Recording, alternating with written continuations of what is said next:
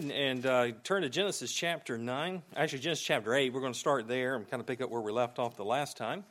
We'll have another opportunity to speak this month, and we're going to continue on through Genesis, and we're looking forward to what Lord has for us in this book. I enjoy teaching through the book.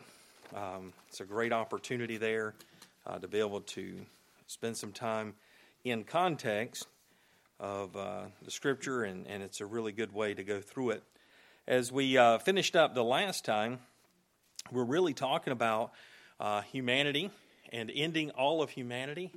That was an encouraging subject the last time we spoke. Do you realize who the Lord had to take out? We're going to talk about eating meat in the coming chapter. He took out all the vegetarians. Anyway, and so then they'll be eating meat as we come up. So I tried to twist that any way I could, but figured I might be in pastor's office after that one. But anyway, didn't say they didn't eat meat, but anyway. And anyway, I'm not going to go there. Genesis chapter 8, let's look there first in verses 20 through 22 as we go back to where we had picked up the last time. It says that Noah builded an altar unto the Lord and took of every clean beast, because that's what you do when you only have a few animals left. You take them all, and of every clean fowl, and offered burnt offerings on the altar. And the Lord smelled a sweet savor. And the Lord said in his heart, I will not again curse the ground any more for man's sake. For the imagination of man's heart is evil from his youth. Neither will I again smite any more every living thing as I've done. While the earth remaineth, seed time and harvest, and cold and heat, and summer and winter, and day and night shall not cease. Very interesting passage here as we finish up. And I shared this with you the last time, the great faith that Noah has. We know that Noah was perfect in his generations. Noah was a tremendous man of God. And he knew when he got off the ark to have that sacrifice and to give to the Lord. He had all faith in the Lord. Here's a man who's entrusted his family and his life inside of the ark. And the fact that he got off the ark and sacrificed to the Lord, what a tremendous blessing that was to see his obedience. And you know, the Lord, he just asked for our obedience. He just looks for us to do, just do what's right. Do what you know. And I think about the fact that when they loaded that ark, you know, I can't help but think that here's the Lord wiping out the entire planet. And as we set the stage here, getting on that ark is infected people. Think about that. You know, at our house and teaching in schools, one of the things that would happen every once in a while, you would have that awful curse and scourge called lice. You ever had that get into the home? I will never forget working in a Christian school, and when the first time it happened, I was so naive and I had no idea what I was up against. And we had started a school in Charlotte, and so it was kind of all on me when we were dealing with it. And I'll never forget seeing it for the first time. And I thought, well, we'll just kind of deal with it. We'll get through it. And months later, it seemed like it took forever before we got there. And honestly, I started understanding when people would look and they'd find out they had lice, and the next thing you'd know, they'd be looking at each other. They're ready to, like point fingers, take them out. You know, it was just awful. Parents crying, people upset, because you know what you got to do when you get an epidemic like that. You got to burn everything. In fact, there was one time when I thought a parent was going to burn their house down. They just were done. You know, they were just done with it. And we felt that way too. Everything gets bagged. I trust no stuffed animals. Everything's going in the bag. It's going to, I don't even want to release any stuffed animals for about 2 years. And awful, awful thing. Things get infected. And you go, boy, here's an opportunity to start clean. I can remember walking out to the vehicle. I put enough chemicals in there to kill an elephant. It's a wonder we could ride in the thing, right? Because you don't want that anywhere near you. And you go to the school and you're having the checks, I'd have all the teachers in there checking and checking and checking. Infected people, in fact, you send them home. As soon as you see it, you go, yeah, you're going home. And the parent didn't take it serious. Oh, I rubbed some mayonnaise in their hair. No, go home and torch their head. I want every piece of hair gone from that child. My wife remembers those days, and it was tough. Sin is an infected people getting on that boat. You think there's an opportunity there to maybe even just start all over again. Why would the Lord? Because there was a family who followed God and did what was right. If you ever feel like that sometimes that it just don't seem like things are going the way we want it to, things aren't as harmonious as we want them to be, God loves you, and He's willing to do it even if it's just a family. And He's willing to deal with the infection. He's willing to deal with what's there. Hey, sin is a problem. And God has a plan in dealing with that. And we're going to see that today a little bit. I brought up an article I thought was good talking about families. And, it's indirectly kind of referencing some of the things I'm sharing here. The writer writes, God's mercy in messed up families. Have you ever noticed how hard it is to find an example of what we would call a healthy family in the Bible? It's a lot easier to find families with a lot of sin, a lot of pain, than to find families with a lot of harmony. For example, here's just a sampling from Genesis. The first recorded husband and wife calamitously disobeyed God. Genesis 3. The firstborn commits fratricide. I kind of knew what that was considering what happened, but fratricide, killing of a sibling. Genesis 4:8. Sarah's grief over infertility moves her to give her servant Hagar to Abraham as a concubine to bear a surrogate child. Genesis 16. When it happens, Sarah abuses Hagar in jealous anger. Abraham is passive in the whole affair. Lot, reluctant to leave sexually perverse Sodom, his home has to be dragged out by angels, and then weeks later his daughters seduce him into drunken incest. Genesis 19. Isaac and Rebekah play favorites with their twin boys, whose sibling rivalry becomes one of the worst in history. Genesis 25. Esau has no discernment. He sells his birthright for soup. Genesis 25. Grieves his parents by marrying Canaanite women. Genesis 26. And nurses a 20-year murderous grudge against his conniving younger brother. Jacob, said conniver, manipulates and deceives his brother out of his birthright. Genesis 25. And blessing. Genesis 27. Uncle Laban deceives nephew Jacob by somehow smuggling Leah in as Jacob's bride instead of Rachel, Genesis 29. This results in Jacob marrying sisters, a horrible situation. He references Leviticus 18:18. This bursts another nasty sibling rivalry where the sisters' competition for children, including giving their servants to Jacob as concubines, produced the 12 patriarchs of Israel, Genesis 30. Jacob's daughter Dinah is raped by the pagan Shechem, who then wants to marry her. Simeon and Levi decide to kill and massacre the entire town that Shechem's in. Genesis 34. Jacob's oldest son, Reuben, can't resist his incestuous desires and sleeps with one of his father's concubines, the mother of some of his brothers. Genesis 35. 10 of Jacob's sons contemplate fratricide, but sell brother Joseph into slavery instead. Then they lied about it to their father for 22 years until Joseph exposes them, Genesis 37 and 45. Judah, as a widower, frequented prostitutes. Then this occurs frequently enough that his daughter-in-law, Tamar, whom he had dishonored, knew that if she disguised herself as one, he'd sleep with her. He did and got her pregnant, Genesis 38. That's just the beginning. Time would fail me to talk of Aaron's sons, Nadab and Abihu, Gideon's murderous son Abimelech, Samson's unnecessary immorality, Eli's worthless sons, Samuel's worthless sons, David's sordid family, and whose proverbial instruction went essentially unheeded by most of his heirs in 1 Kings, etc., etc. Let me tell you something. This is a sin-cursed world. The Lord is not surprised by sin. He's not surprised when there are problems. The Lord looks for people who deal with their problems by turning to Him.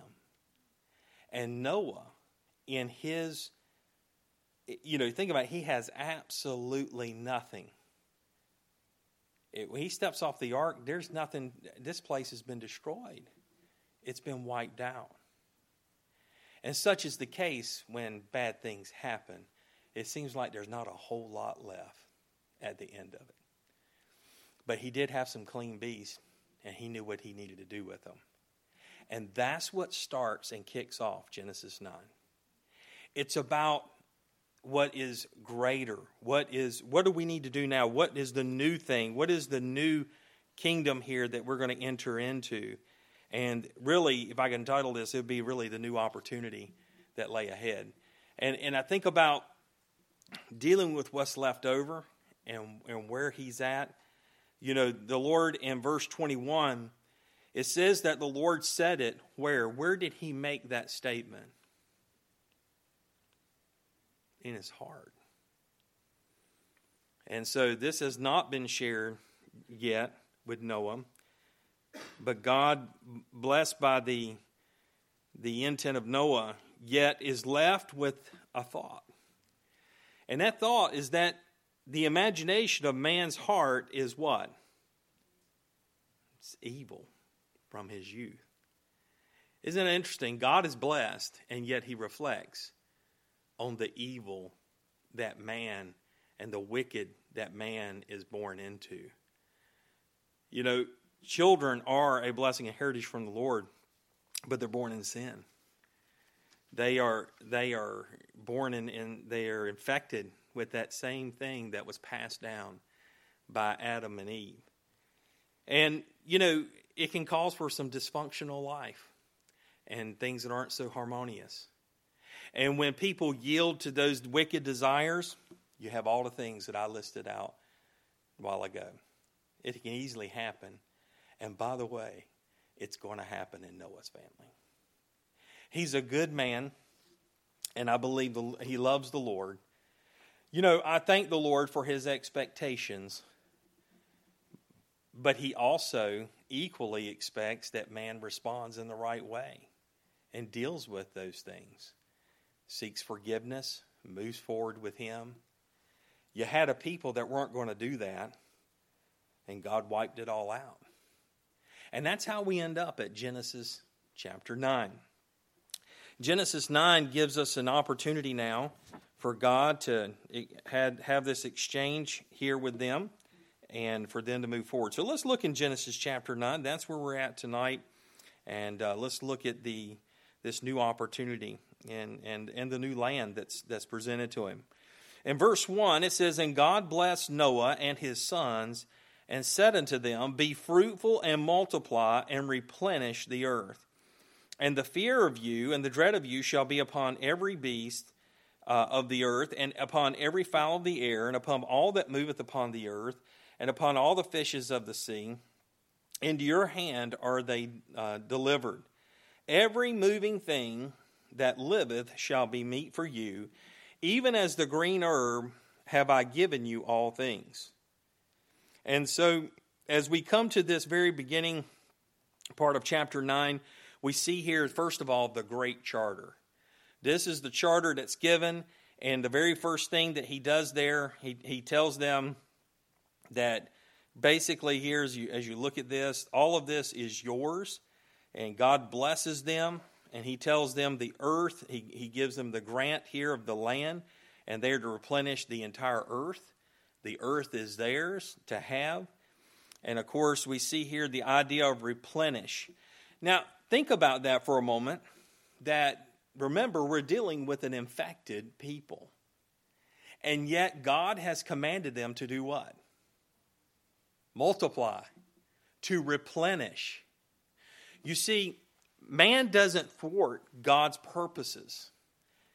If man messes it up, that's on man. But God's intent is replenish the earth. You see, it's not about, because he's in control. He's in control. He's left man with a free will. He can decide. He's still sovereign. He still has that path forward. In fact, we're not so much focused on the past and its causes as we are the future and its direction and where the vision of where God wants to take it. He's not looking behind going, boy, this really messed up when everybody multiplied and there were all these people here. No, the focus is upon Jesus and where we're headed. And so as he does this, he tells him to replenish and to multiply. And so in this great charter, we see the grant of land. And we see the grant of multiplication, of blessing and replenishment, and seeing this earth filled with man. We also see here the grant of power over inferior creatures. If you see there, it says, "And the fear of you and the dread of you shall be upon every beast of the earth." That is being experienced right now. Our pastor is putting fear into swine. Make sure this is recorded and given to him. A very manly thing to do. I guarantee you, those swine aren't going, you know what, when he comes in these woods, we're going to take him. We are so going to take him. I bet you he can't run as fast as the other ones, so we'll take him out. Oh, no. He's going to, when they pull out those guns, I mean, the fact that I think even Daniel used a knife, didn't he? If I remember right, in the last one or two hunts or whatever. And I mean, anybody that just takes them hand to hand like that, I got to give it to them. So I'm really stroking their egos tonight, and they're not even here.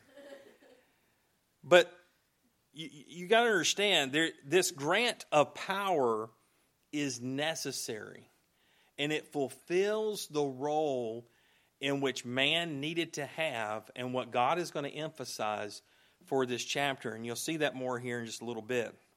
But they essentially are given the title deed for the use and benefit of these animals. If anyone tells you to stop eating meat, you should immediately lock the car doors. This is exactly what God is talking. He's telling them here, and he says, that this fear is here. And he says in verse 3 that it shall be what for you? And give me the first word of verse 3. Every. So you just go out there and get you some chopsticks and grab you a snake and just slither him. No, okay. All of it shall be meat for you. Now, the law is going to come, and a lot of that's going to change in some ways. Later, Peter will realize that will go away. But as you think about it, everything here, this title has been given to them. Listen, that title is useless if you don't have dominion. If there is not fear incited into them. Why? I mean, if you look at this, the whole fear and dread of the animals is that they know it's not good. Deer especially know it, right? Brother Welch, do deer know that one? Sometimes. The dumb ones get shot for sure, right? But, you think about it, I always pray for the dumb ones, if I want to go hunting. Let them hang out there for a little bit, too long. But there is great fear of man, and that's natural in them. And when you think about that, if you cannot dominate it, think about a horse. Some of you have ridden horses. Who in here has ridden a horse? Okay, just about everybody. What thought went through your mind when you went to the horse to get on the horse? Were you just overconfident and said, you know what? Did you grab that horse by the reins, pull his snout down to your nose and go, let me tell you something. I dominate you. And the Lord says it, Genesis 9. In fact, you kneel, I'll get on you. I got on a horse once. My parents said, get on that horse and ride him. There's a horse they had named Baby. We went down the hill, but for some reason that horse was smart enough to know he wasn't going up the hill. And so I had the Lone Ranger going on. He was a paint, and he was a beautiful horse, but I had him all up in the air and probably looked rather impressive, but scared to death, praying I could get out of that thing. I got off of there. I never got back on it again. You know, but there's one thing about it. That horse has the power to do what? Kill me. So it's very important that there's some fear and dread. In fact, it's a wonder that horses don't do that anyway. Just turn around and kill it. You know, they've got the power to do it. But God has built into them now fear. That wasn't there. Now there's fear for the reason that, hey, they should be moving away from man. And there's a reason for that. We're going to talk about it in just a minute. But this dominion that's over them. So they get this, they have the great charter involves a grant of land. It's a great grant of power. And we also see here the grant of maintenance and substance. And of substance. And of course, you know, it says there that, but the flesh with the life thereof, which is the blood thereof, shall you not eat. Talking about, verse 3, every moving thing that liveth shall be meat for you, even as the green herb have I given you all things. And so these things have been provided in abundance, and they're provided that all moving things were good. They're given more than they need in this license to have. And so they will be truly blessed in this. And that is the great charter. Along with that great charter comes the great command. And as we look at this in verse 5, it says, and surely your blood of your lives will I require, at the hand of every beast will I require it, and at the hand of man, at the hand of every man's brother will I require the life of man. Whoso sheddeth man's blood, by man shall his blood be shed. For in the image of God made he man. And so, you know, as you come to this, we see here that they're given the great command. And in verse 4, actually, they're told to not eat the life thereof. What was the life thereof? Where was that found? That was found in the blood. What would that blood be done with? What would be used for symbolically? Be used in sacrifice, right? It was to be a picture of atonement, and it was either to be spilt on the ground or to be placed on the sacrifice. There was not to be a consumption of this blood. And so, you know, as we look at this, we understand, you know, in fact, there's another part of Scripture that talks about people flying upon the spoil. In 1 Samuel 14:32, it says, and the people flew upon the spoil and took sheep and oxen and calves and slew them on the ground. The people did eat them with the blood. And so there have been instances in the Bible. In fact, in Proverbs it talks about righteous eaters of flesh. And evidently this is something that could occur. And so there is here an opportunity to address it and get it right. You know, Leviticus 17:11 says, for the life of the flesh is in the blood, and I have given it to you upon the altar to make an atonement for your souls. For it is the blood that maketh an atonement for the soul. And so they were not to eat this blood. They were not to eat the life thereof. They were to be under restraint. And obviously it says, that they are not to eat here. Eat it while it is alive, in that sense. And as strange as that may sound, that is something that the animal was to be dead. They were to have killed it, in a living animal. And the blood was not to be a common thing. And so then you also see here, probably the part that stands out more, is that whoso sheddeth man's blood, by man shall his blood be shed. They were not to take away a man's life. And the idea here is, that man's life is made, man is made in the image of God. This is the institution really of government beginning to form and take place, originally with heads of families, and later would be, as the nations are formed, it'll be held within the government. We know in Romans 13 that he beareth the sword not in vain, so we know there's a governmental responsibility to handle that. And distinguish between murdering and killing, murdering and, dealing with justice is really what's at stake here. And, of course, Cain, he would be dealt with by God. Okay? Now, God puts them responsible for that. And as we think about this, even to the point that in verse 5, he says, and surely your blood of your lives will I require, at the hand of every beast will I require, and at the hand of man. The idea is there that even the beast, if, Exodus 21:28 says, if an ox gore a man or a woman, that they die, then the ox shall surely be stoned, and his flesh shall not be eaten, but the owner of the ox shall be quit. So the idea is that even if a beast were to do that, think about stoning an animal. So that's how serious this is. It's the sanctity of life, and it's very important. And, as we think about, how God saw this, willful murderers put to death, and the idea there was that Noah was to protect, and they were to protect as they were to spread out. For what reason? Well, it goes back when I was talking about the Great Charter. What are they supposed to do? They're supposed to replenish the earth. And, their lawlessness that had existed prior to the flood, there was no doubt problems with this. What were some of the first bragging things you see in the Bible from Cain's line? That he had killed a man. And so this is something that is a temptation that they would have seen, that they would have beheld. And by the way, think about the baggage that they carried.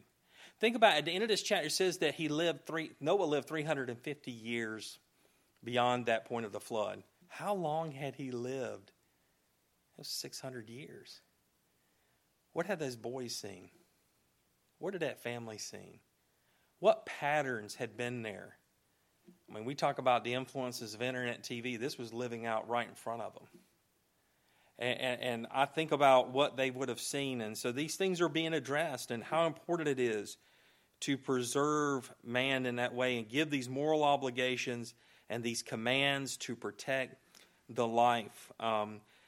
We won't spend a long time talking about this, but just, as you think about, there's not a contradiction here between those who believe in pro-life, those who are against the murder of babies, and as you think about our world today, and there's not a contradiction between that and capital punishment, what we believe of as the government's responsibility, which is really this is where this begins.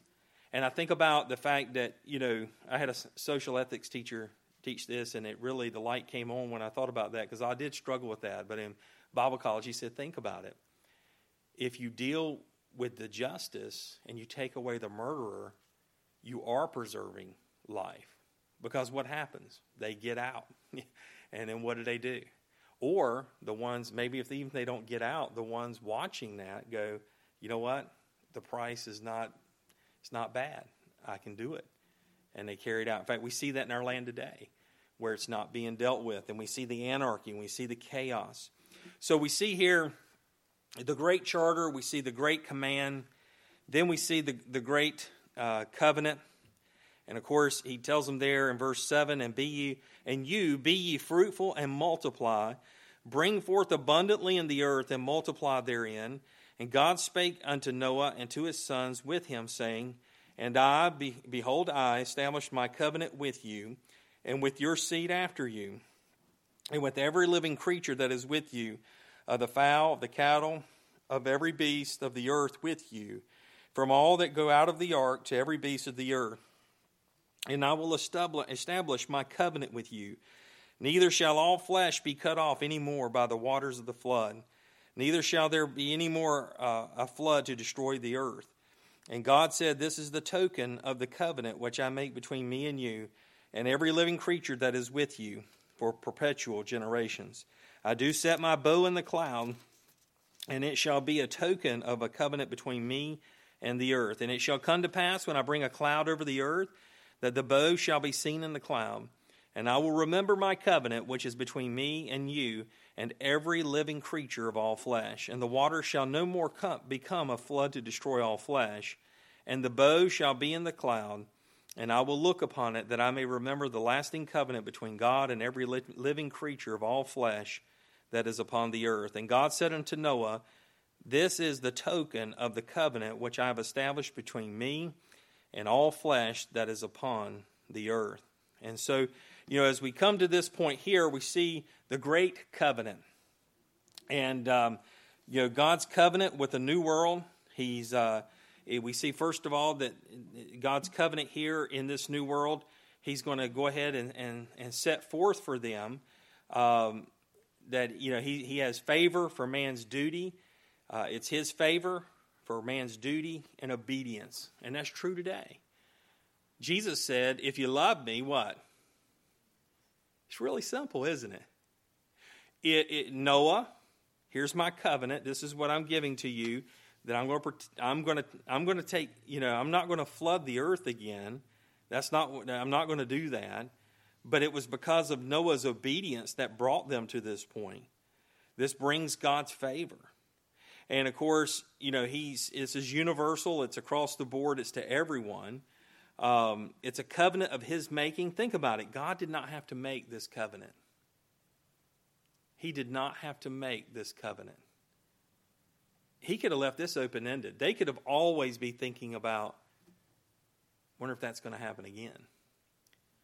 But He chose not to do that. And it shows you just the tremendous loving mercy of God. And it's His desire, what are His thoughts towards us? What does the Bible say? These are thoughts of good. These are thoughts of peace. These are thoughts of, and God does not want us thinking of Him in a way that is constantly under judgment. But by the way, judgment is there. It's present. And, of course, this covenant is established. It cannot be annulled.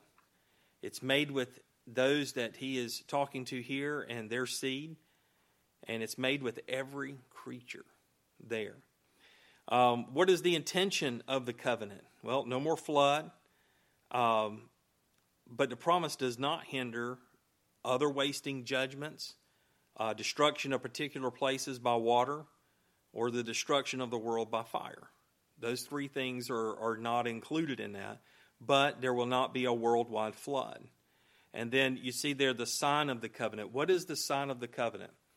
It's, we say rainbow, but that is not how they would have said it. It's the bow. Just like there's a couple, references there where you see the bow.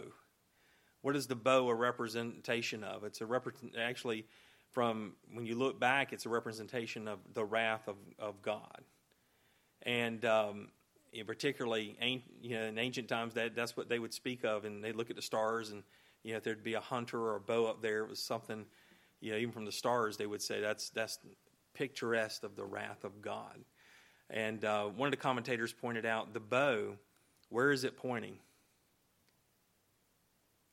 Away from the earth. If you were to draw that bow, where would it be pointing? And I thought that's a very good point. In judgment, God is showing, hey, this bow is pointed away. It's not going to happen again that way. This flooding the entire planet and destroying it that way. And so he is showing it as a great sign of mercy. And so you would think the stage has been set. We have seen that God has blessed with this wonderful charter that only has man's best interest in mind, that it shows that, God is protective of man, that He is set forth the everything about it is that man may thrive, that man can replenish, that man can multiply and have all these things, and everything. All this now is available to you. And I'm turning it all over. I'm putting the fear and dread of these creatures in them. And then I'm giving you here my great covenant that I don't have to give. And I'm giving you a sign. And then we come to the end of this in chapter 9. And we see here it says that, pick up in verse 19, these are the three sons of Noah, and of them was the whole earth overspread. And Noah began to be a husband, and he planted a vineyard. And he drank of the wine and was drunken. And he was uncovered within his tent. And Ham, the father of Canaan, saw the nakedness of his father and told his two brethren without. And Shem and Japheth took a garment and laid it upon both their shoulders and went backward and covered the nakedness of their father. And their faces were backward, and they saw not their father's nakedness. And Noah woke from his wine and knew what his younger son had done unto him. And he said, Cursed be Canaan, a servant of servants shall be unto his brethren. And he said, Blessed be the Lord God of Shem, and Canaan shall be his servant. God shall enlarge Japheth, and he shall dwell in the tents of Shem, and Canaan shall be his servant. So after all of that, what a wonderful thing, right? We see the great curse. And you know, this is the thing. This is even typified in our Christian life. You know, the Lord has an expectation that man is evil from his youth and knows what to expect of man. I do not want to indict Noah. I'll leave you to your own opinion. The commentators all said sin and shame. I know there was shame, and certainly there was,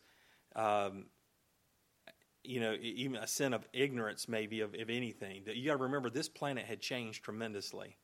Preservation methods and other things that would have taken place, he made a huge mistake. You know, drunkenness is not something to play with. I mean, we know that, that it's dangerous. I mean, Habakkuk 2:15 points out this very situation. Woe unto him that give his neighbor drink, that puttest thy bottle to him, makest him drunken also, that thou mayest look on their nakedness. If you look at this, Noah, you don't have a record of him doing this before or after. He became a husbandman.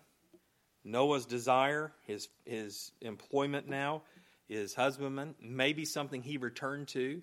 Yeah, remember, God has used him in a different way. And now he's probably looking forward to the blessings of being a husbandman and taking care of these, he's producing these grapes and making this wine. And, of course, he's brought to his shame as a result of this drunkenness. And I have to believe the Bible when it says he was perfect in his generations. It does not mean he was perfect in his, in the sense of his spiritual state. He was a sinner like anyone else. But like Paul said, he was perfect in conscience, I believe, toward God and man. And I believe that, as we think about his desire and his intent and motive was to honor the Lord. It still doesn't take away the fact that he was drunk, okay? And, of course, he goes to his tent. And, as he's there, in that way, of course, he disrobes. By the way, isn't that interesting? You think about Adam and Eve. What did they partake of? Fruit. What happened to them? They knew they were what? Knew they were naked. Nakedness is associated with sin. And I think about the, here Noah, of course, in this case is different. He's drunk, and he's lost all of the discernment. He is destitute of thought and reason. And, it's said that drunkenness reveals secrets and disgraces men. And certainly it has put him in this situation. Think about what a man of God put in a situation like that. What if our pastor got put in a situation like that? Maybe he took something and it had a bad effect on him. That'd be difficult, wouldn't it? Put him maybe, and by the way, I've seen people go through that when they take medications at a hospital, and they say and do things that are, you go, oh, wow, what do you do? Here we see that Ham, it says that Ham in verse 22 saw the nakedness of his father, and that he immediately covered his father and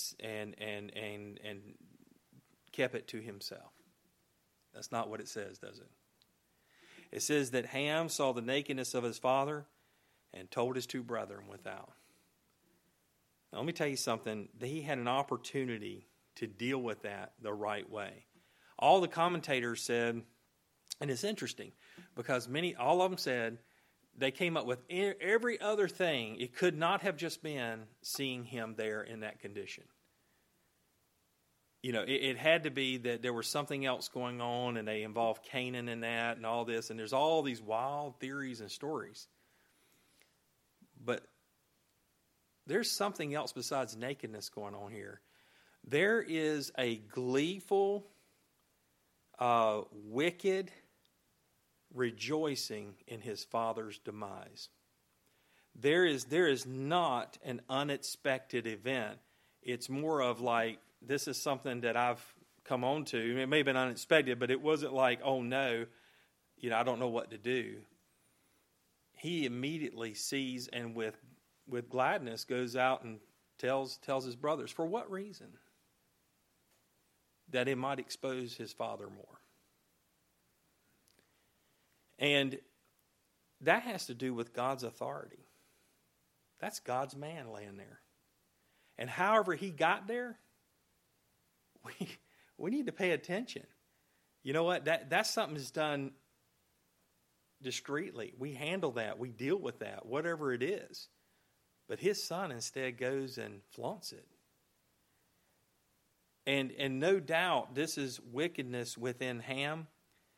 And we see here that the judgment that's put on Canaan, of course you look and see in verse 25, that he said, cursed be Canaan from awaking in verse 24, and knew what his younger son had what? Done unto him. There was I believe, a mockery of the situation, and I believe there was a disregard for authority. And as he did that, you think about his brothers, think about the tremendous amount of restraint. As they go back, they make sure that they walk backwards to cover him. Ham, you could have taken care of that. You could have taken care of your father. But instead, you look to diminish biblical authority in your life. I can promise you this. You can look around and you'll find that if you get close enough to biblical authority, it is infected with the same sin that you and I have, and it will make mistakes. And if you decide to expose that in a gleeful, wicked way, there's judgment for that. And it's dangerous. And we have to be very careful lest we fall into the same temptation, correct? I mean, we know it's very clear scripturally that we have no business making light of sin and enjoying the fall of others. And so as Noah here is dealing with this, in fact, we do not see anything else about this situation. So we can't pass judgment on what happens here from Noah's perspective and his relationship with the Lord. But we do know this, that he was a perfect man in his generations. This is a horrible thing to happen. How he got there, we don't have that story. We know that he drank that grape juice and he became intoxicated. But what we're left with in judgment is on diminishing biblical authority and what Ham did. And of course, this passes on to Canaan, and we see the judgment of that, and we see that true. What did that become? The Canaanites. We know that they eventually are subjected to service, and of course, he does pass blessing. Noah did immediately upon Shem and Japheth, and we know that Shem and Japheth here we see said God shall enlarge Japheth in verse 27. He shall dwell where? In the tents of Shem, and Canaan shall be his servant. And so, and here, by the way, it's very matter of fact. You can expand and try to draw other conclusions about Canaan and about his servanthood. But we do know this, that the children of Israel, during that period in the land, they subjugated those people. And they weren't always that way, but they did serve and were enslaved there to the Israelites there. And of course, Japheth did enlarge. He goes throughout, spreads out. You hear the term the isles, and that's where they end up going out to and spreading out all over the world in that way. And so it brings us to the end of this, where Noah says, lived after the flood 350 years, and all the days of Noah were 950 years, and he died. You know, as we come to the end of this, I'm just challenged with the fact that the Lord, in his plan and in his will and way, the enjoyment of that sacrifice seems short-lived, albeit it didn't all happen at one time. But we do know this, that man didn't take long to fall from it. And in fact, we're not going to go through chapter 10, but flip over to chapter 10, and we'll see there, the great regard for man's life and everything that's been said here. Ham's purposeful diminishment of biblical authority and how it happens, we believe spiritually, that corrupted all the way down. And you can see it here in go down to verse 6 in chapter 10. It says, "And the sons of Ham, Cush, Mizraim, Put, and Canaan, and the sons of Cush, Seba, and Havilah, and Sabta, and Ramah, and Sabtaka, and the sons of Ramah, Sheba, and Dedan. And Cush begat Nimrod, and he began to be a what? A mighty one in the earth, and he was a mighty what? Hunter before the Lord. Wherever is it said, even as Nimrod, the mighty hunter before the Lord." And that hunter, and of course, then it talks about, and this was the beginning of his kingdom, was what? Babel. All in rebellion. What was that mighty hunting? What was he hunting? He's hunting man. He's hunting man. He's hunting. By the way, as you look at it, he is no doubt a hunter of all things, but he is a hunter of man also. And the idea here is that he, as he goes on, he's going to represent everything that God just talked about in chapter 9. That he did not want for them. And complete anarchy will be amongst the Canaanites. And it'll be present when the children of Israel move in, and that's the reason why they had to be destroyed and wiped out. Their sin became full at some point. And God, even in his mercy and grace, gave them a space and a time.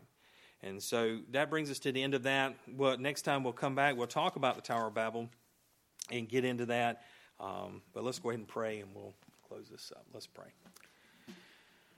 Only Father, we thank you so much for tonight. We thank you for the opportunity, Lord, as we've gotten to delve into your word. We pray that you would bless it, use it, Lord, in our life. We thank you that you're a good and gracious God. We didn't spend near enough time tonight talking about the grace and mercy of God. Lord, you have given us so much. We thank you that all of this was a part of the plan and still is, that you have an eternal purpose for Lighthouse Baptist Church, that you have an eternal purpose for every believer in this room, and that it's not about us. It's about your will and your way in our life. We thank you that as we look at the life of Noah, that he understood that.